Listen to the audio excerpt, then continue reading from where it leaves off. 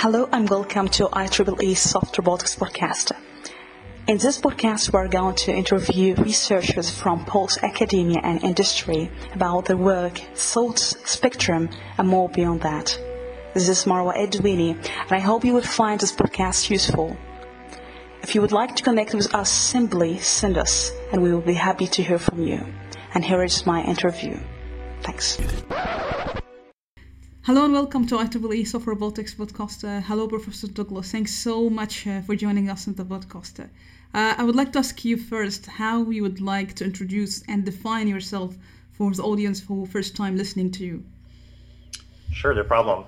Happy to be here. My name is Dr. Douglas Blackiston. Yeah. I'm a senior research scientist in the Allen Discovery Center at Tufts University, and I would define myself broadly as a developmental biologist. Thanks so much for joining. So I would like to go back for your childhood. Do you have any memories being interested in science as a kid? Do you have any memories about that? I do. I have a lot. I had a father who was really big in pushing me to explore both just the natural environment by hiking and going out on walks, and also giving me a lot of science-based educational toys as a young child. Sounds interesting, yeah. So maybe because today we are going to discuss the living cell and how we can design them.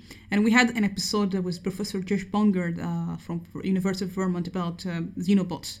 But maybe we first ask you this question, how you would like to define biology, since you have this expertise for maybe people from robotics background, and how you would like to define about biology in general?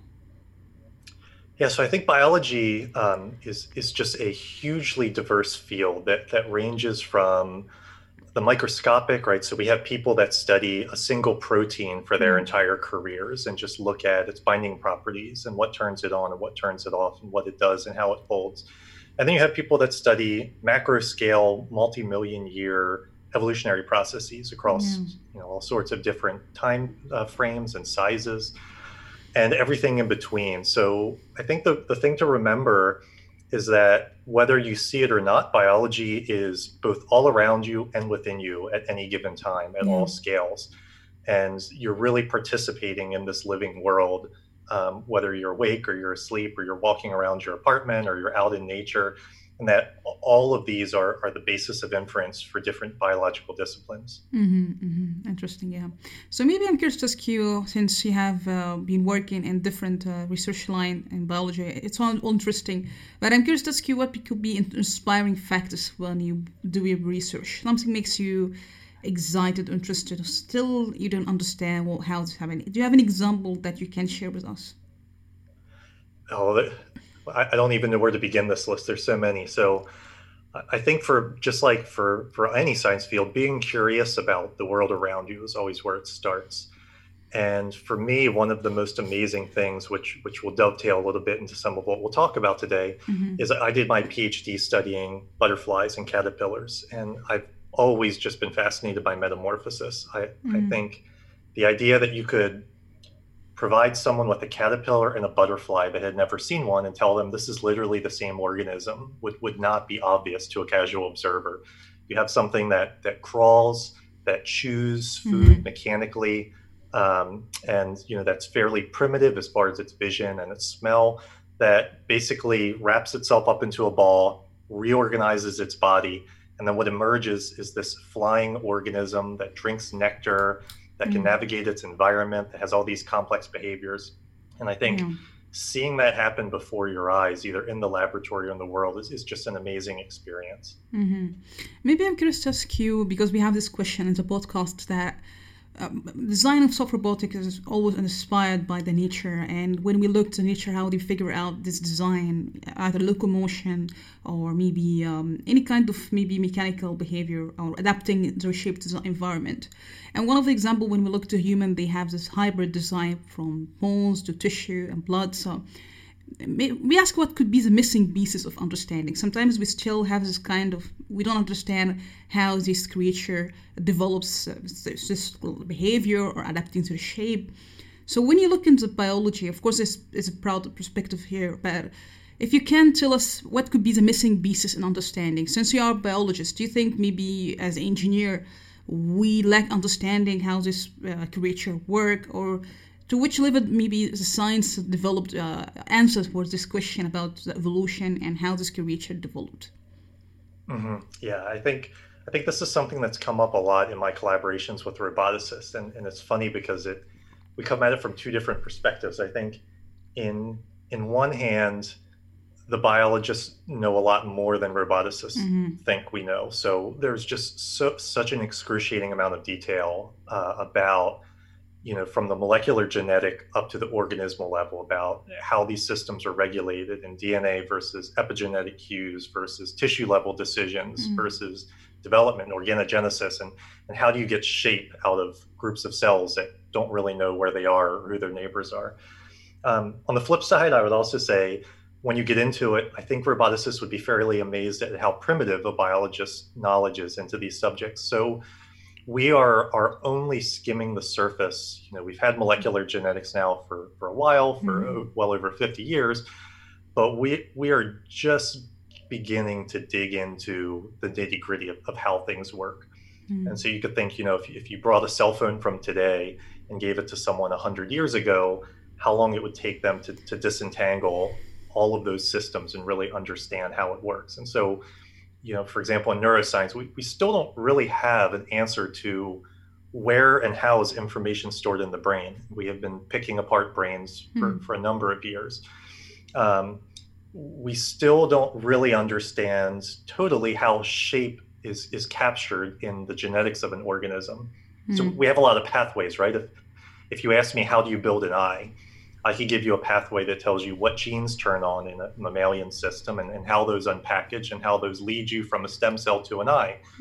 But if I gave you that pathway and said, where is the shape of the eye? How does this make a sphere? None of that is contained in that circuit level diagram. And so our understanding of shape and morphology is still pretty rough around the edges at the moment. That's really wonderful, because you mentioned the morphology, and I think even in soft robotics now we speak about morphological computation and how the shape is important. And when we look, even example of this dead fish swimming upstream, and that was, I think, maybe because of the morphology of the fish and also the environment, and that was astonishing. They're still functioning although they are dead. So if you can tell us the morphology, how this shape, as we human being, why we have this shape, or you ask yourself, why this creature has this certain shape like that, and do you think maybe we can advance the shape we have already in nature or biology? As a biologist, do you have a kind of thought like that? Why we have the shape? Why can we adapt the shapes to something completely maybe exotic or different? Yeah, so there's definitely a lot to unpack with those types of questions. So I think, using examples like the dead fish and the morphology, what's tricky is, compared to traditional what we would call perhaps materials, living materials are really hard to predict. And so there's interesting feedbacks.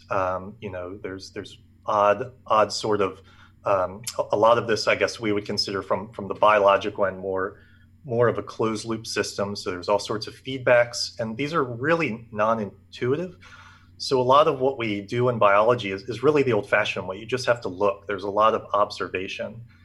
And so a lot of our inspiration comes from curiosity and just interrogating the system. I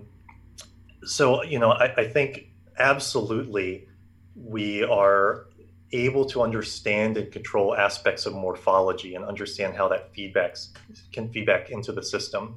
And I think what's amazing to me is, specifically, which we can talk about with our living robots, what we're starting to understand is every extant system that we've investigated has been under the purview of natural selection, right? So these have been in the natural world and have been selected based on the principles of inheritance and genotype and phenotype. And what we're doing now is we're starting to understand, what if we uncouple design from natural selection? So what if we use a computer to design an organism, something that could never theoretically exist in a natural selection scenario, but might be really interesting, sort of a biological robot, so to speak. And I think that's beginning to push the limits of what we understand on how morphology and shape can play into behaviors, and what sort of control knobs we have that we can tune in these systems. Great, yeah. So maybe we can here have the question about how we can define living system.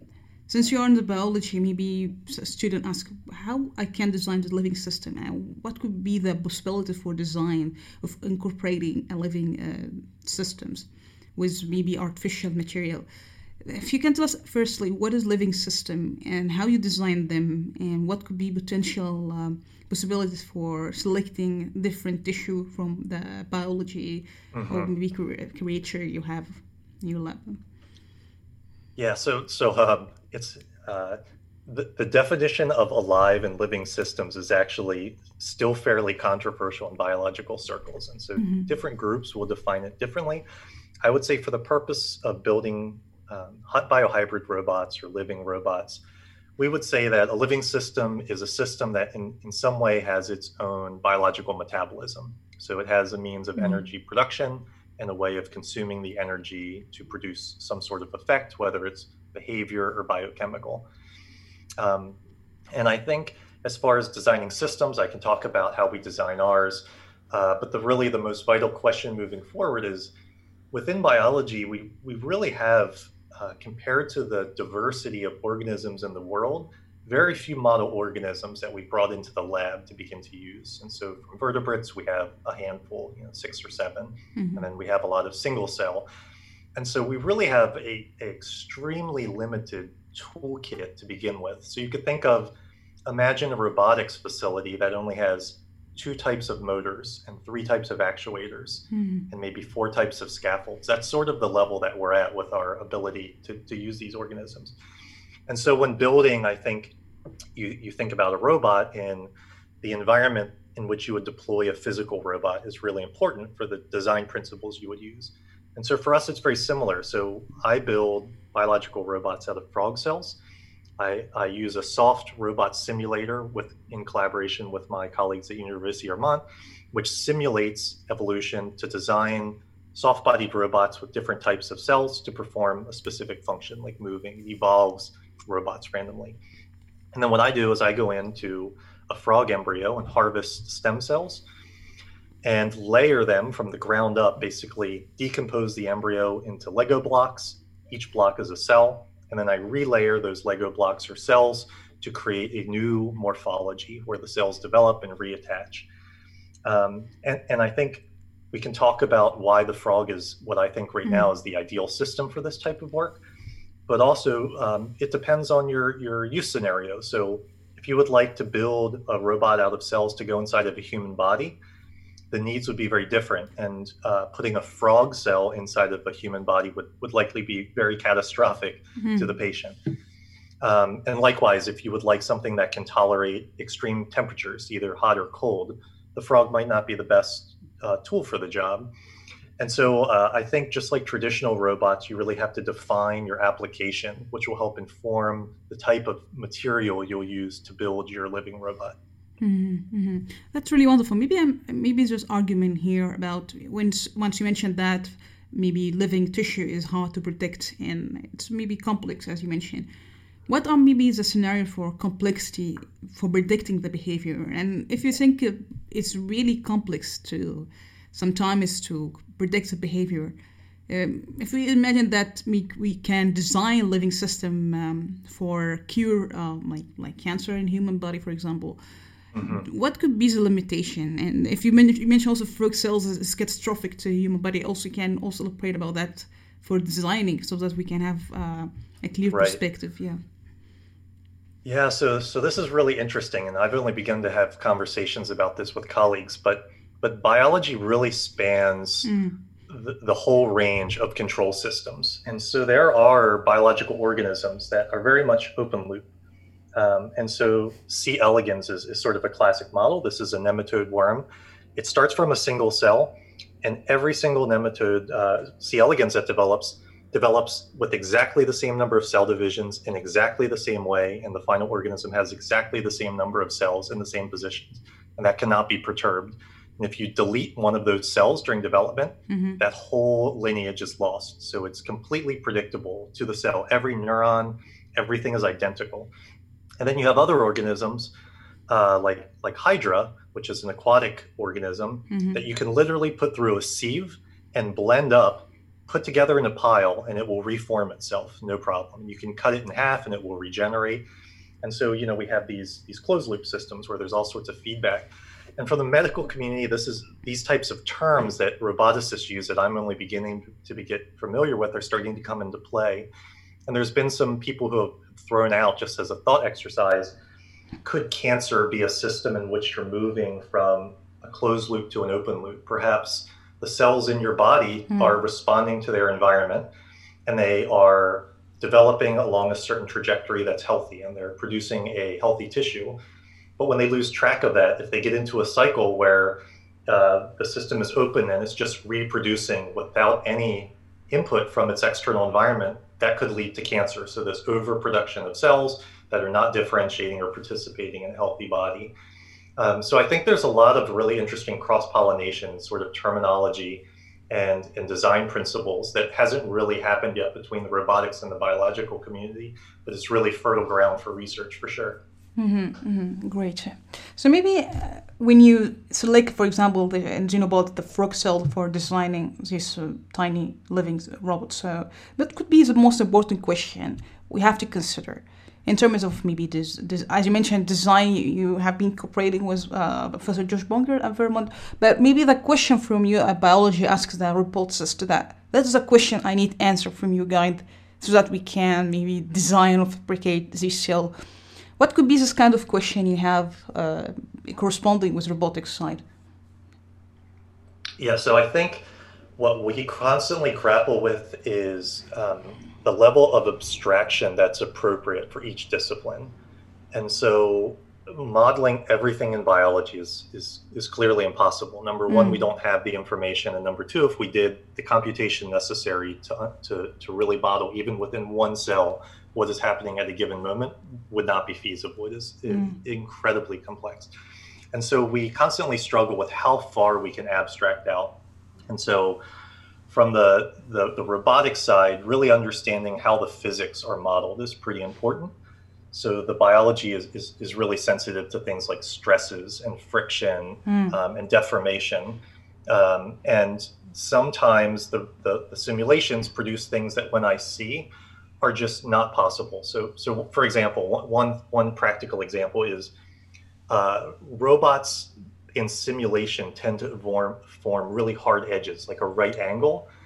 And in biology, that is not something that we see very often. Like you can think of a tree or an organism. There's not often something that comes out and then at a perfectly perpendicular angle forms a line. Biology tends to round and smooth structures. And so sort of understanding how the simulation is abstracting the biology is important, and making sure that the model has a design filter that's appropriate for a biological system. Yeah, that's a really excellent point. Yeah. So maybe I hear the question about what could be something you think is very important, or maybe the community from biology or biohybrid design, if speaking this perspective, still disagree or doesn't get much attention. So something in biohybrid design for living cells. Yeah.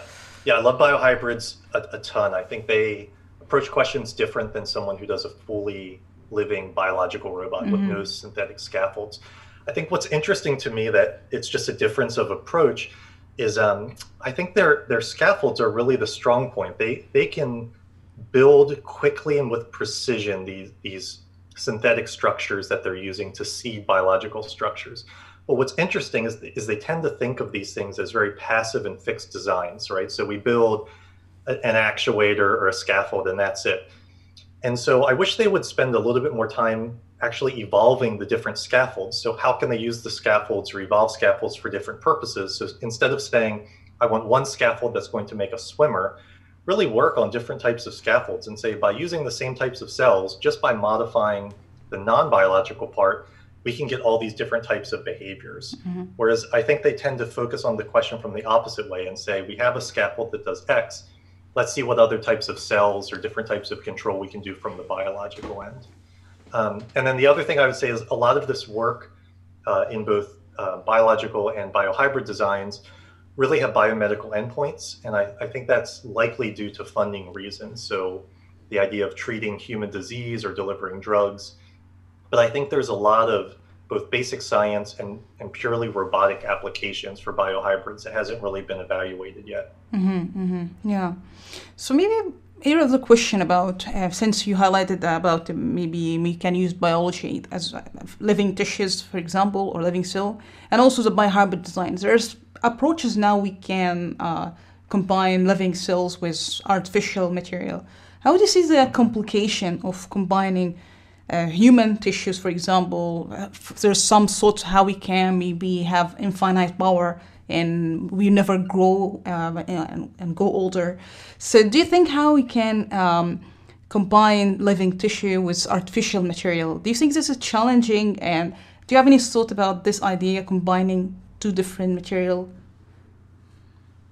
No, so I think there's a few ways to go with that. Number one, I think that the combination of living and non-living material is perfectly acceptable. And so bone is alive, but a lot of what bone does for our joints is structural. And so there's already this idea of, we have an endoskeleton, insects and arthropods have exoskeletons. So a lot of what they're doing is really similar to the artificial components of biohybrid designs.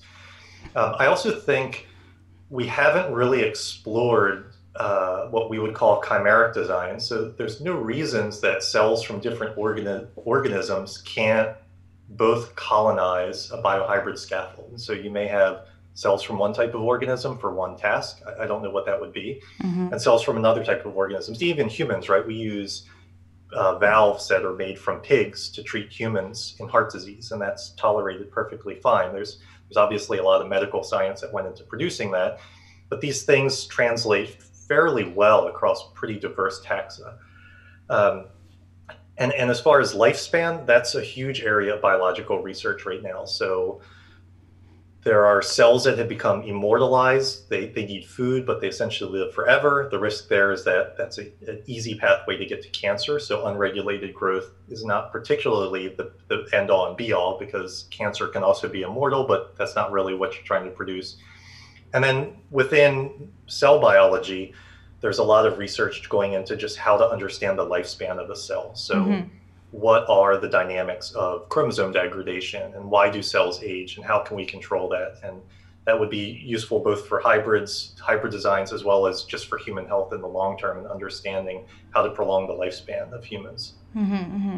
So maybe for the designing, we mentioned that maybe when you go for human side, you have to select different tissue rather than frog cells. Correct. And if you can't design different system, do you have the same methodology, or you have to go from scratch?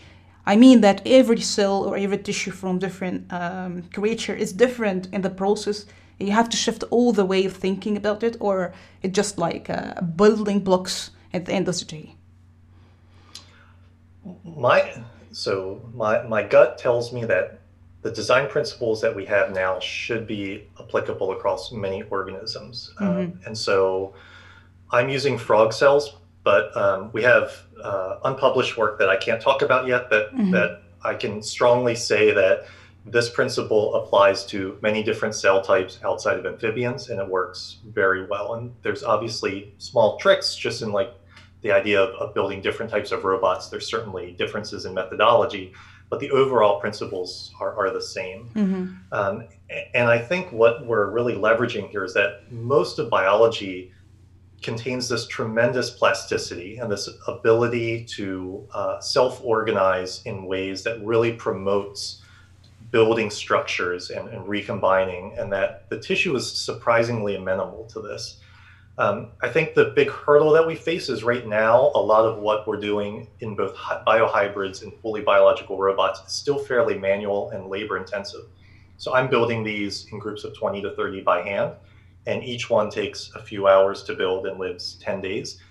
And where we really need help, where I think robotics has excelled, is moving this to automated designs. And so there are 3D cell printers that deposit cells like you would ink and build from the ground up, but they're not really made with the type of precision that we have in mind for biohybrids or biological robots.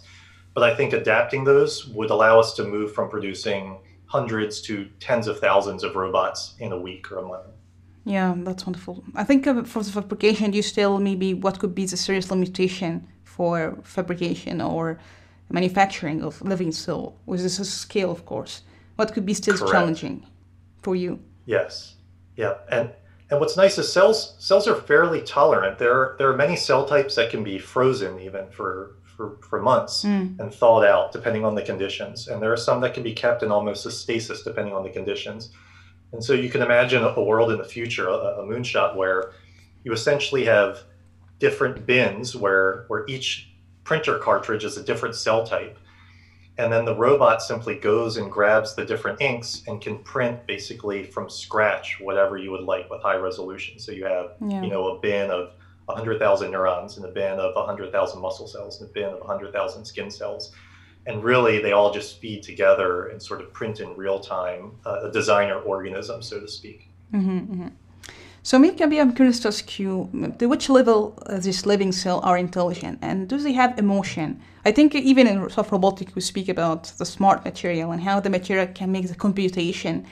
And I think human also is a good example for this kind of intelligence. But for living cell, if we speak about frog cell here, to which levels they are intelligent, and do they have emotion? Yeah, this is extremely unclear. It's not controversial, but I would say it's only something people have begun to think about in maybe the past 10 or 15 years. And there's this idea of basal cognition. And so we know now that there are a lot of organisms that do not have brains, but they show some sort of rudimentary form of learning and memory. And we've also seen examples of even single-celled organisms that are capable of hunting, swimming, sensing their environment, moving through complicated sort of mazes. So I would say that while cells and xenobots and frog cells, we certainly wouldn't say they have the type of consciousness we would attribute to a higher organism like a human. I doubt they're thinking about their sense of self and purpose and identity. But on the other hand, I'm fairly certain that there's a fair amount of computation and decision making that's happening within a cell at any given time. There's choices that are being made that are not simply the result of binary programming. There's decision trees. Do I divide right now if my nutrients are limited, or do I wait until I have more food, but then risk that I haven't divided? Do I take care of repairing, or do I deal with some other pressing stimuli that's coming in? So I think there's a lot of signal to noise filtering and decision making that's happening at any given time.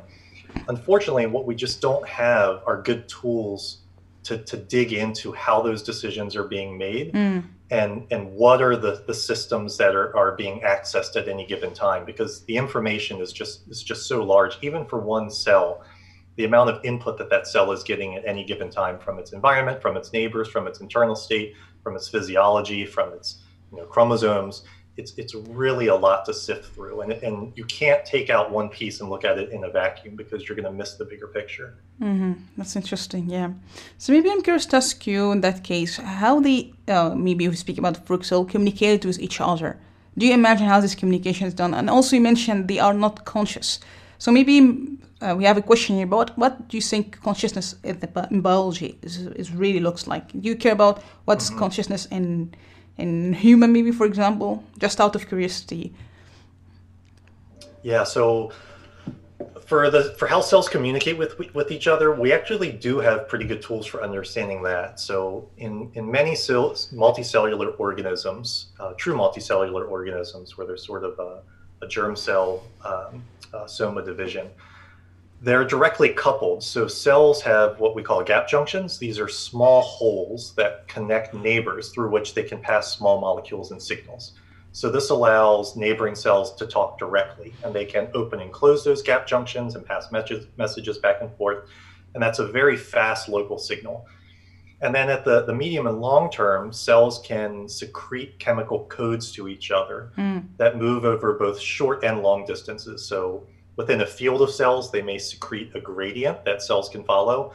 And if you want to go really far out, you can think about plants. And so if a caterpillar starts chewing on a leaf, a lot of times that plant will produce an alarm signal to its neighbors that signal the neighbors to start producing anti-herbivore chemicals. And so this is sort of a secret language of plants that happens over sometimes a huge area. In the xenobots, we know that the cells talk at both a local and long-term level, and we're just beginning to decipher the types of codes that they're using. We think a lot of this is likely mediated by calcium, so the same way that our brain sends signals back and forth, the cells move calcium in and out of different compartments of the cells to communicate different aspects of what's going on. As far as consciousness, I think that is an ongoing question for both the psychology and the biology field. And I think what we're getting good at is identifying the two extremes. So, I think it's fairly obvious when things are conscious, at least at the extreme level. And I think humans and most animals, we would say many of them are conscious. And I think at the most basic levels, when something is not conscious, when it's sort of acting strictly on programming, I would argue that a bacteria is likely not conscious based on the evidence that we have. But I think in between there is an awful large gradient. And based on evolutionary history, these things aren't switches generally that come on at once. They evolve over tens of millions of years. And there's likely to be a gray zone in the middle that's going to be quite hard to put into one pile or the other. And I think that's really challenging our aspects of how do you define consciousness? What is self? Even within humans, we're consciousness, but there's still a huge group of people that think what we do is largely deterministic. And if you could really boil out all the physics of the human system, we're really just running programming, right? There's sort of a tape that we're running. And if you were to play it back, things wouldn't change.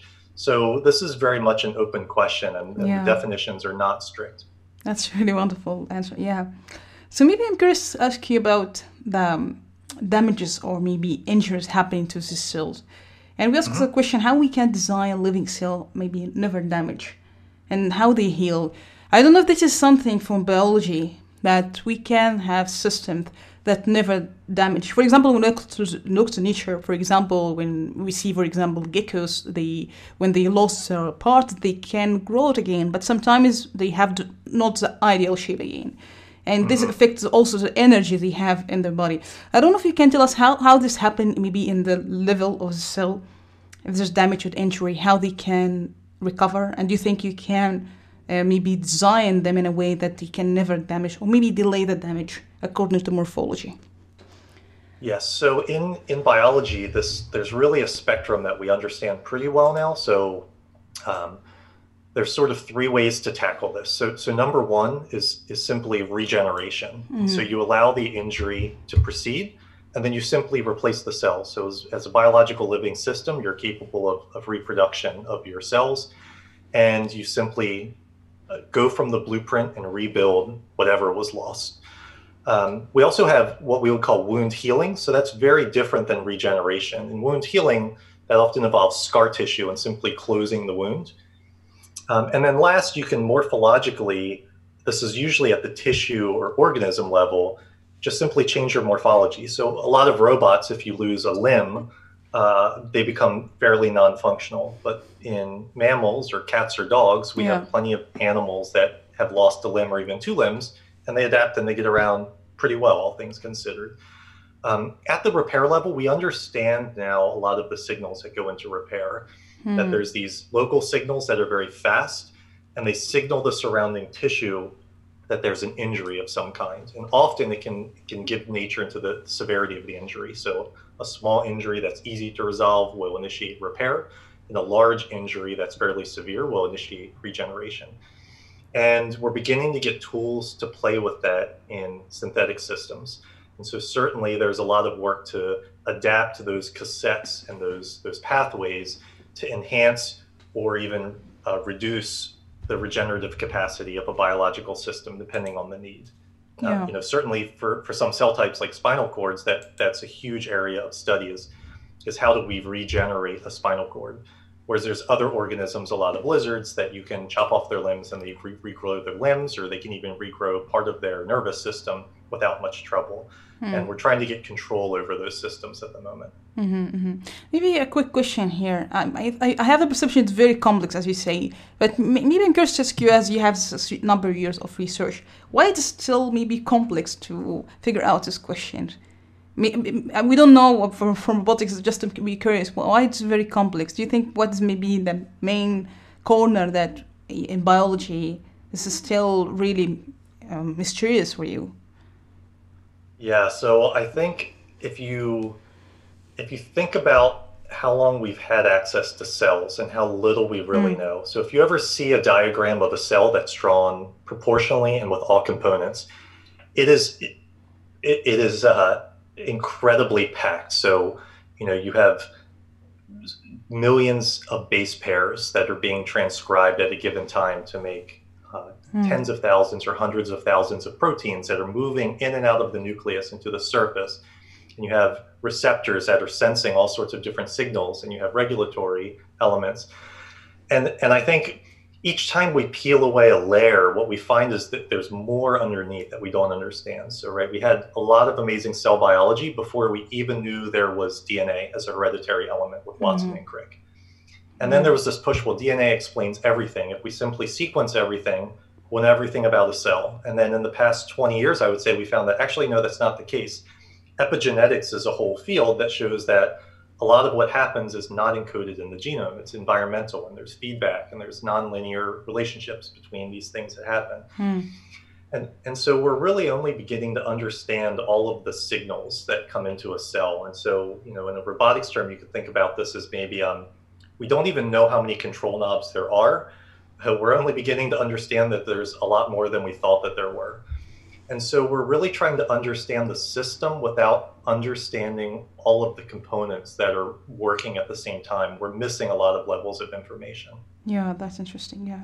So maybe I'm curious to ask you, to which level the environment plays a role in the performance of the living cell? For example, when we look for soft robotics, sometimes we have to be in a structured environment at the first step.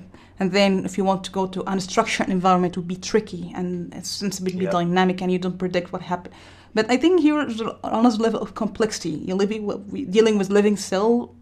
Maybe, of course, if we speak about simple design as we have in xenobots, but if we speak about something in real application and going to different environment, human body, or maybe different, I don't know, if you can tell us how the environment play a role. And do you think that you can tweak the design of them, making them responsive, or having a stimulus to certain I don't know, a certain phenomena or something? How do you envision the environment to play a role in that?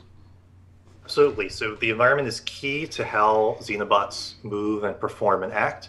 And what's nice is these are additional control knobs beyond the biology that we do have really precise control over, right? So we can control aspects of surface friction in their environment. We can control the substrate. We can control the viscosity of the solution that's around them while they're moving or swimming or crawling. We can control aspects of the salinity of the solution. And these all affect how the bots perform. So, for example, we have made swimming bots that have little molecular oars on their surface, with which they can row and move liquids. And the swimmers move really gracefully over smooth surfaces. But if you give them something rough, they struggle. They tend to get caught on debris or in chasms. But then we can make walking robots that really work well with rough terrain. They're sort of the ATV vehicles where they just climb over any debris. And so that's really important. On the other side of the equation, I would also say it's probably impressive to roboticists that things like forces and environment really do play a huge role in biology. So biological cells can sense pressure and constriction and stretching. And there's a number of stem cells that literally just by pulling them or compressing them, you can change their fates, the way they develop. So they're sensitive to things like compression and deformation in ways that we didn't really appreciate or understand. And so those are ways in which their immediate environment can directly affect not just their behavior, but also their development and the genes that they turn on and a lot of the internal pathways that they control. Yeah. So maybe here the question about, I think that's a question we have all the time in the robotic community, how we can access the beneficial geometric and material nonlinearities in the material. And we mentioned the example of the dead fish swimming upstream, and that's example how the nonlinearities in the material could play a significant role in the behavior, adapting the shape to the environment. So from the biology, of course, maybe we speak about designing the shape and how the morphology is so important. can you figure out what could be the shape as a biologist? So, or you can figure out, oh, I just need this performance or just the formation or this behavior. Can you figure out how you can access them in a certain way? Do you have any kind of answer for that from your perspective? How to can access this richness in the living material, living cell, for example? Yes, so I think what's nice is a lot of this is observable from the outside in nature. So we have good examples. And so even for things like buckling or non-traditional sort of dynamics in shape, we have a lot of plants that have ruffled leaves, like certain types of lettuce that is basically produced by buckling. It's this non-predicted system where you have stress, and then to relieve the stress, you get this buckling, and it makes this rather beautiful ruffle along the edge. And we have a lot of ways to port that knowledge into the types of systems that we're designing. So certain tissues can display capabilities like this as well. I think another area that hasn't been investigated where things like buckling and non-linearity would be really cool is besides an individual robot, how we could use this in swarm settings. So having living robots come together in a swarm and self-assemble into new shapes and forms where we could leverage non-linearity to create things like zippers or twists or ruffles for specific tasks. I think that's not well understood, but it's a growing area of study from a number of groups. And once you mentioned about maybe some cells could be open loop and other could have feedback. From your perspective, which way could be effective in design? Is it for you easier to have open loop or just have feedback? And which one could be optimal for you? I don't know, combining both of them in the design, maybe different cell that have open loop and other have feedback. I don't know how it looks to you. What could be easier for designing? Right. So what's nice is a lot of this comes prepackaged in the biology, and we know pretty well. And so in our system, we get open and closed loops at the same time. So for simple tasks like movement, these are very much open loops. It's running the stereotype program, and it has no understanding of what the whole bot is doing. You have cardiac cells that contract at a set rate and physics that drives the system forward. And it's going to do that regardless of if it's cut in half or smashed or pushed against an obstacle. But we also have these baked in features like repair or sensing or guided behavior. And these are very much closed loops where there's a feedback between the behavior or the morphology or the environment and the appropriate response that the cells are doing. And so they're making decisions. The cells aren't running their repair program in the absence of damage. Energetically, that would be a huge amount of wasted energy. But it's something that they're primed, they're sensing their immediate environment. And should a damage cue come in, they can turn on that cassette that initiates the repair regime. And so I think what's nice is we can sort of tweak the system in both directions. So if we would like there to be the cell doing more of the heavy lifting and computation, there are systems in which that has already been worked out and possible. And if we would like something that's much more like a traditional open loop system where it's just a machine that is running on a program, there's a lot of synthetic biology approaches where you literally just have cassettes and you place it in the cell and it does simple math and it gives you an output based on exactly what program it's running. Great. So we are close to the end and have a few questions. I'm curious to ask you, do you have any crazy ideas about upgrading living cells? Something maybe outside the box. Do you have any kind of crazy ideas, if you can share? We always have tons of crazy ideas. I think the one that I have not investigated yet that I would love to get into is we're just beginning to look at how these things can perform as a swarm.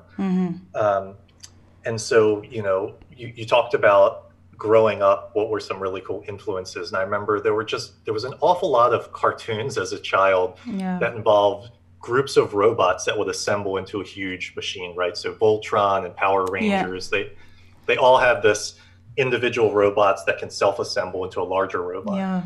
And I think that's super cool. I think that's really interesting. And I think the idea of xenobots and soft-bodied robots and just nanorobots in general, the idea that you could have both sort of two aspects. One is individual robots that perform one task, and then groups of robots that now have a different functionality. On the flip side, I love this as a way to build size. So building a giant, 10 centimeter living robot might be difficult. But if we could build individual components that can self-assemble, that would be much cooler. And you could imagine something like my xenobots right now can move through really tiny capillaries, so smaller than a millimeter in diameter.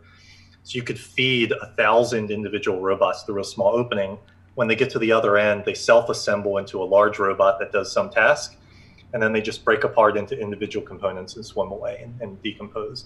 I would love to look at swarm dynamics and really what we could do with getting groups of these to self-aggregate in some way. Yeah, that's great. Yeah. So maybe here the question about what could be the crucial technological roadblocks for living cell and soft robotics, maybe in short term and long term. So I think right now the main issue is really the effort that goes into producing them. So I think we really suffer from a lack of fabrication and automated design, and that technology exists currently. So the 3D cell printers on the market, I think, do what we need to do. It's just going to take someone to put in that initial investment of research and development to adapt the technology to the types of applications that we're doing. So a lot of these are printing large scale things on scaffolds, right, to build cartilage for knee replacements or for jaw replacements or sort of macro scale things. And I think it's just a matter of working on the precision, which is completely achievable, to build something on the size that we're talking about with the precision that we want. And then I think the other big holdup is what we talked about a little bit at the beginning. We're really limited in the model systems that we have access to in biology. And so there are only a certain number of things which grow well in petri dishes, or that we have a genetic control system for.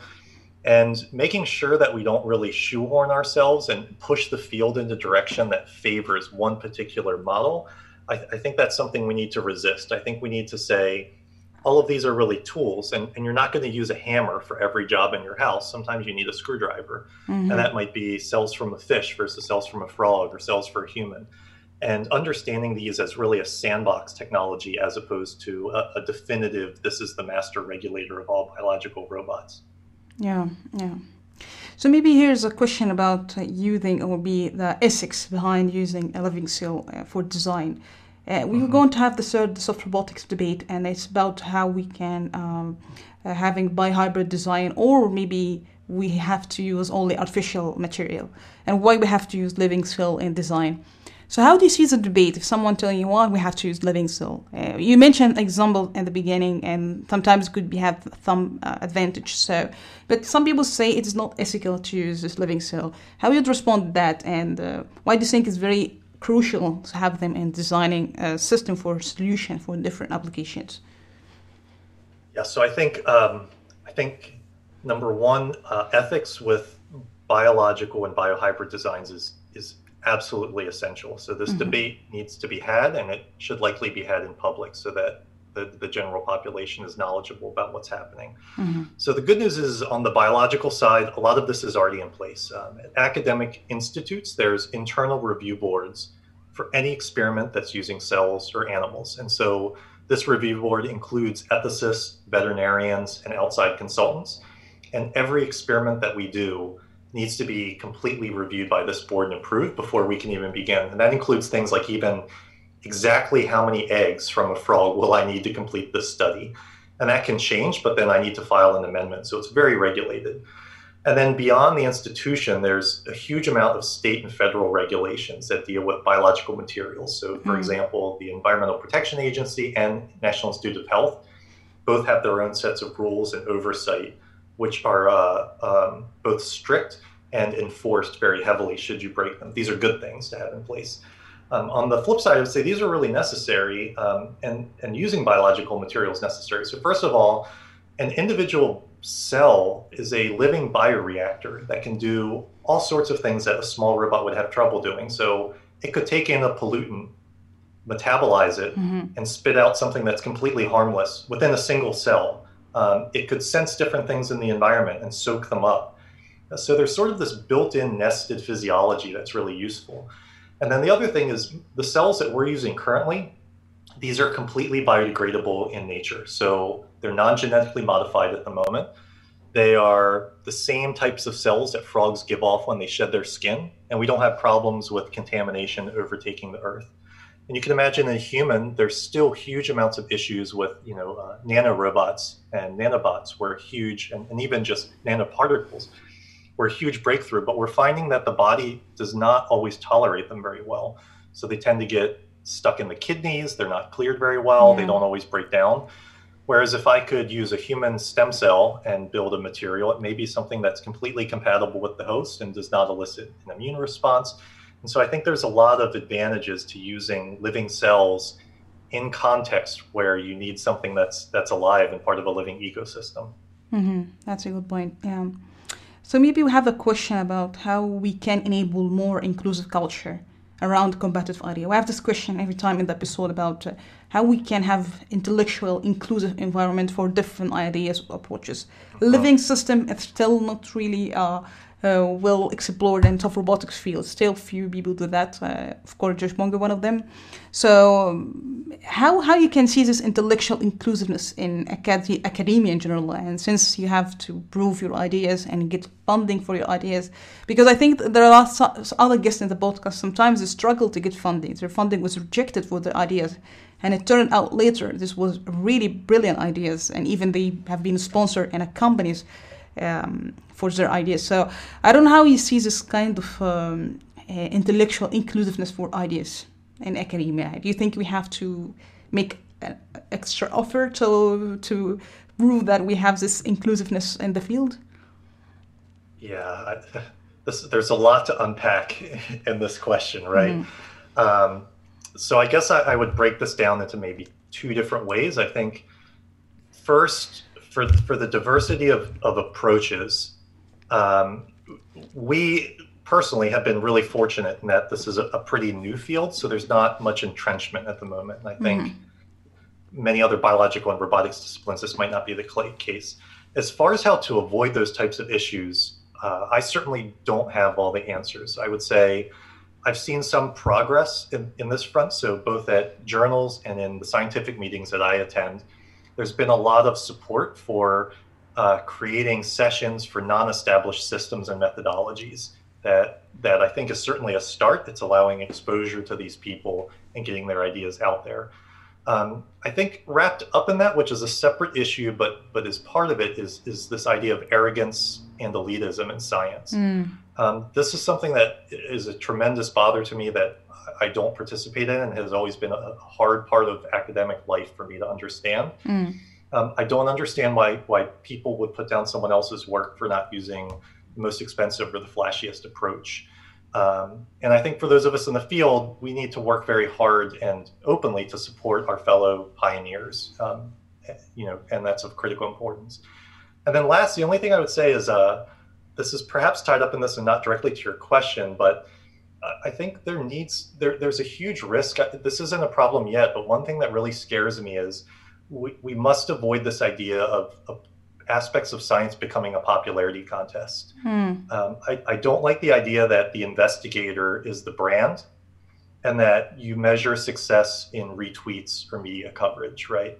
I think that the work and not the investigator is what needs to stand on its own in the eyes of the community.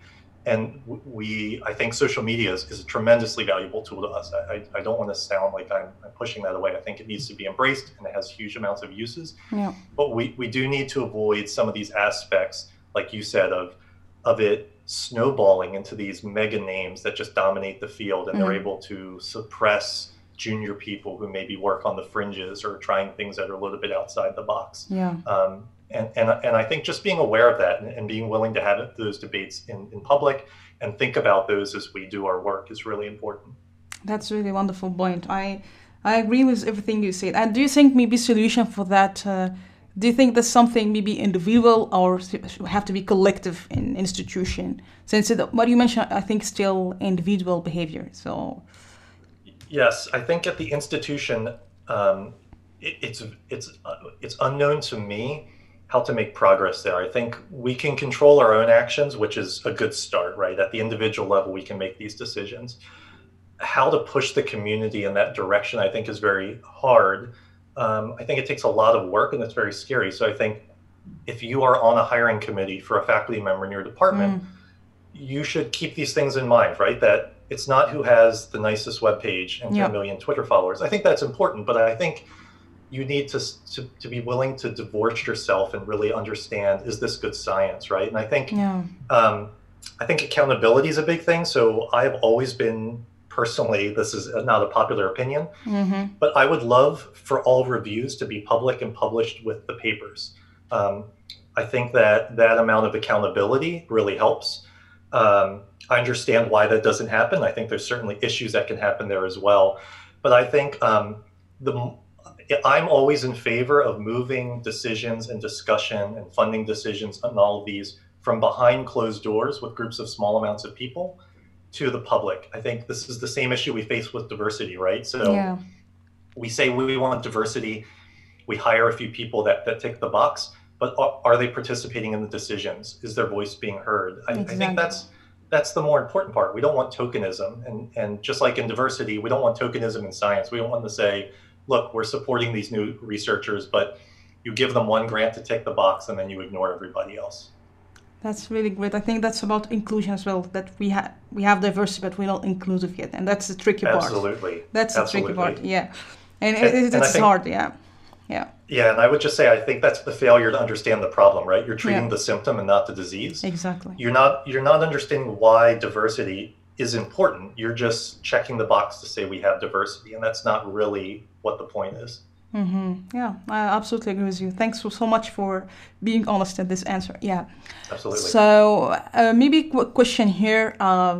If a student may be interested in having design xenobots, for example, and having it in industry. So do you think the issue about reproducibility, since you mentioned that it is really complex to predict the behavior, do you have a reproducibility issue for, if we speak now, still have a small scale, but do you think it could be an issue to have reproducible design for living cell and having it be in industry? Do you have answer for that? I actually don't think that's a problem. So I think what we've learned from both the modeling side and the biological side is there's a fair amount of robustness in the design. So when our simulator comes up with a design to do a behavior, I'm certainly not matching it 100%. The number of cells I have are not exactly what's in the model. And the orientation and polarization of the cells is not what's in the model. But the aggregate physics produces a behavior that's fairly consistent. So in biology, we certainly measure reproducibility by repeating the experiment many, many times. And what we see is fairly consistent results across all experiments. With, we have some bootstrapping on there and degrees of freedom of variability. But we do see a fair amount of reproducibility. And I think I think people are getting better at this, right? So we've moved away from a simple binary graph to a bar graph to actually showing the scatter plot now to the box chart. I think just fessing up and showing the degree of precision in the experiment goes a long way to keeping people honest. But I'm actually fairly surprised at the level of reproducibility we've been able to see in our system. That's great. Okay. And do you think ego is important for the researcher? When you have new ideas, do you think ego sometimes is important? I would say no hard stop. I would say self-confidence is certainly important. And I would also rate curiosity really high on that scale. But I would surrender the point that ego can help one excel, but in no way is it a requirement to be successful in research at all. Yeah. And which book inspired you? Maybe professionally or personally, it was a book you read and was very inspiring to you. Yes, for science or outside of science? As you like. Maybe something you could find inspiring. Both, if you can tell, Yeah, so for science, I read Beak of the Finch, which is a very popular book that most biological students read, which is about a group of researchers who work on the Galapagos Island and study Darwin's finches. And they were actually able to see and measure evolution in real time between generations. And this was really the first time that people, it was theory, but to see it happen was really cool. And then for millennials to read, I would just start by saying read anything, especially topics outside of science. Do not limit yourself and your life, right? You are you are built to analyze the world around you, whether it's science or not, in ways that other fields don't. You can critically evaluate data. You can understand the problems in government facing the country. Yeah. So I would say work to understand life experiences beyond your own, understand diversity, whether it's gender, race, or religion. And if you open your mind this way, it will improve your science. So for me, I can pick up anything by James Baldwin, and his novels and speeches could be printed today and would make as big of an impact. And certainly, for me personally, one of my favorite authors is Chimamanda Ngozi Adichie. She's a Nigerian writer, and she's just taught me that language can be beautiful to read regardless of the topic. And even her less popular works, like Purple Hibiscus, is one of my favorite books. And just get out there and really start learning about the world. And being creative and learning about things that are different will help you understand science in a way and keep you from getting shoehorned in your life and your discipline. Wow, that's so deep. You mentioned very interesting points. I think that's really a wonderful advice. Yeah. Thank you.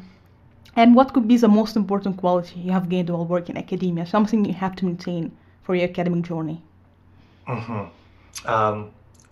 Two things that I've learned is number one, how to write clearly is a skill that I needed to work on very hard. I think writing is, and I think it's getting harder, right? So the kids today are getting less opportunities to write, and the formats in which they engage are very short, and it's often very difficult to take complex discussions in science and write them in a way for a broad audience. And then the other thing I would say for any budding junior scientist, one of the things you're going to have to learn is that science has extremely high peaks when you get a publication or a grant or a position or a postdoc, but you have really long and low valleys in between.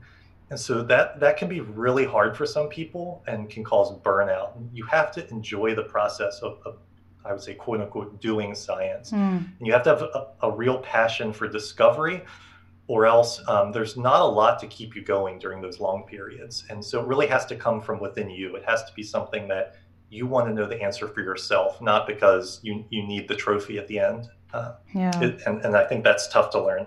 Yeah, that's really all excellent point. And lastly, what was the best advice was given to you, was it personally or professionally, and was it life-changing? Yes, so this does play into science, but it's also big outside of science. I think someone told me that when we hear the word intelligence, what we think of is academic intelligence. But there's many types of intelligence. So there's social intelligence and emotional intelligence, and many would argue that these are equally, if not more important to your academic intelligence. And those types of emotional and social development, they have to be nurtured and researched just as you would your book smarts throughout your life if you really want to become a decent person. And it will help you understand your colleagues. It will help you sort of understand the motivations of the world and really see things more clearly. It will also help you understand sort of your own internal struggles and be able to deal with them. And I think thinking about intelligence as more than just how many books you've read or what you scored on the test was really enlightening to me. Wow, that's really also brilliant advice. So thank you once again, Professor Douglas, for your maybe thoughtful, and I think I really enjoyed your discussion. So thank you once again for your time for this enlightening discussion. Thanks so much. Thank you. Absolutely, my pleasure.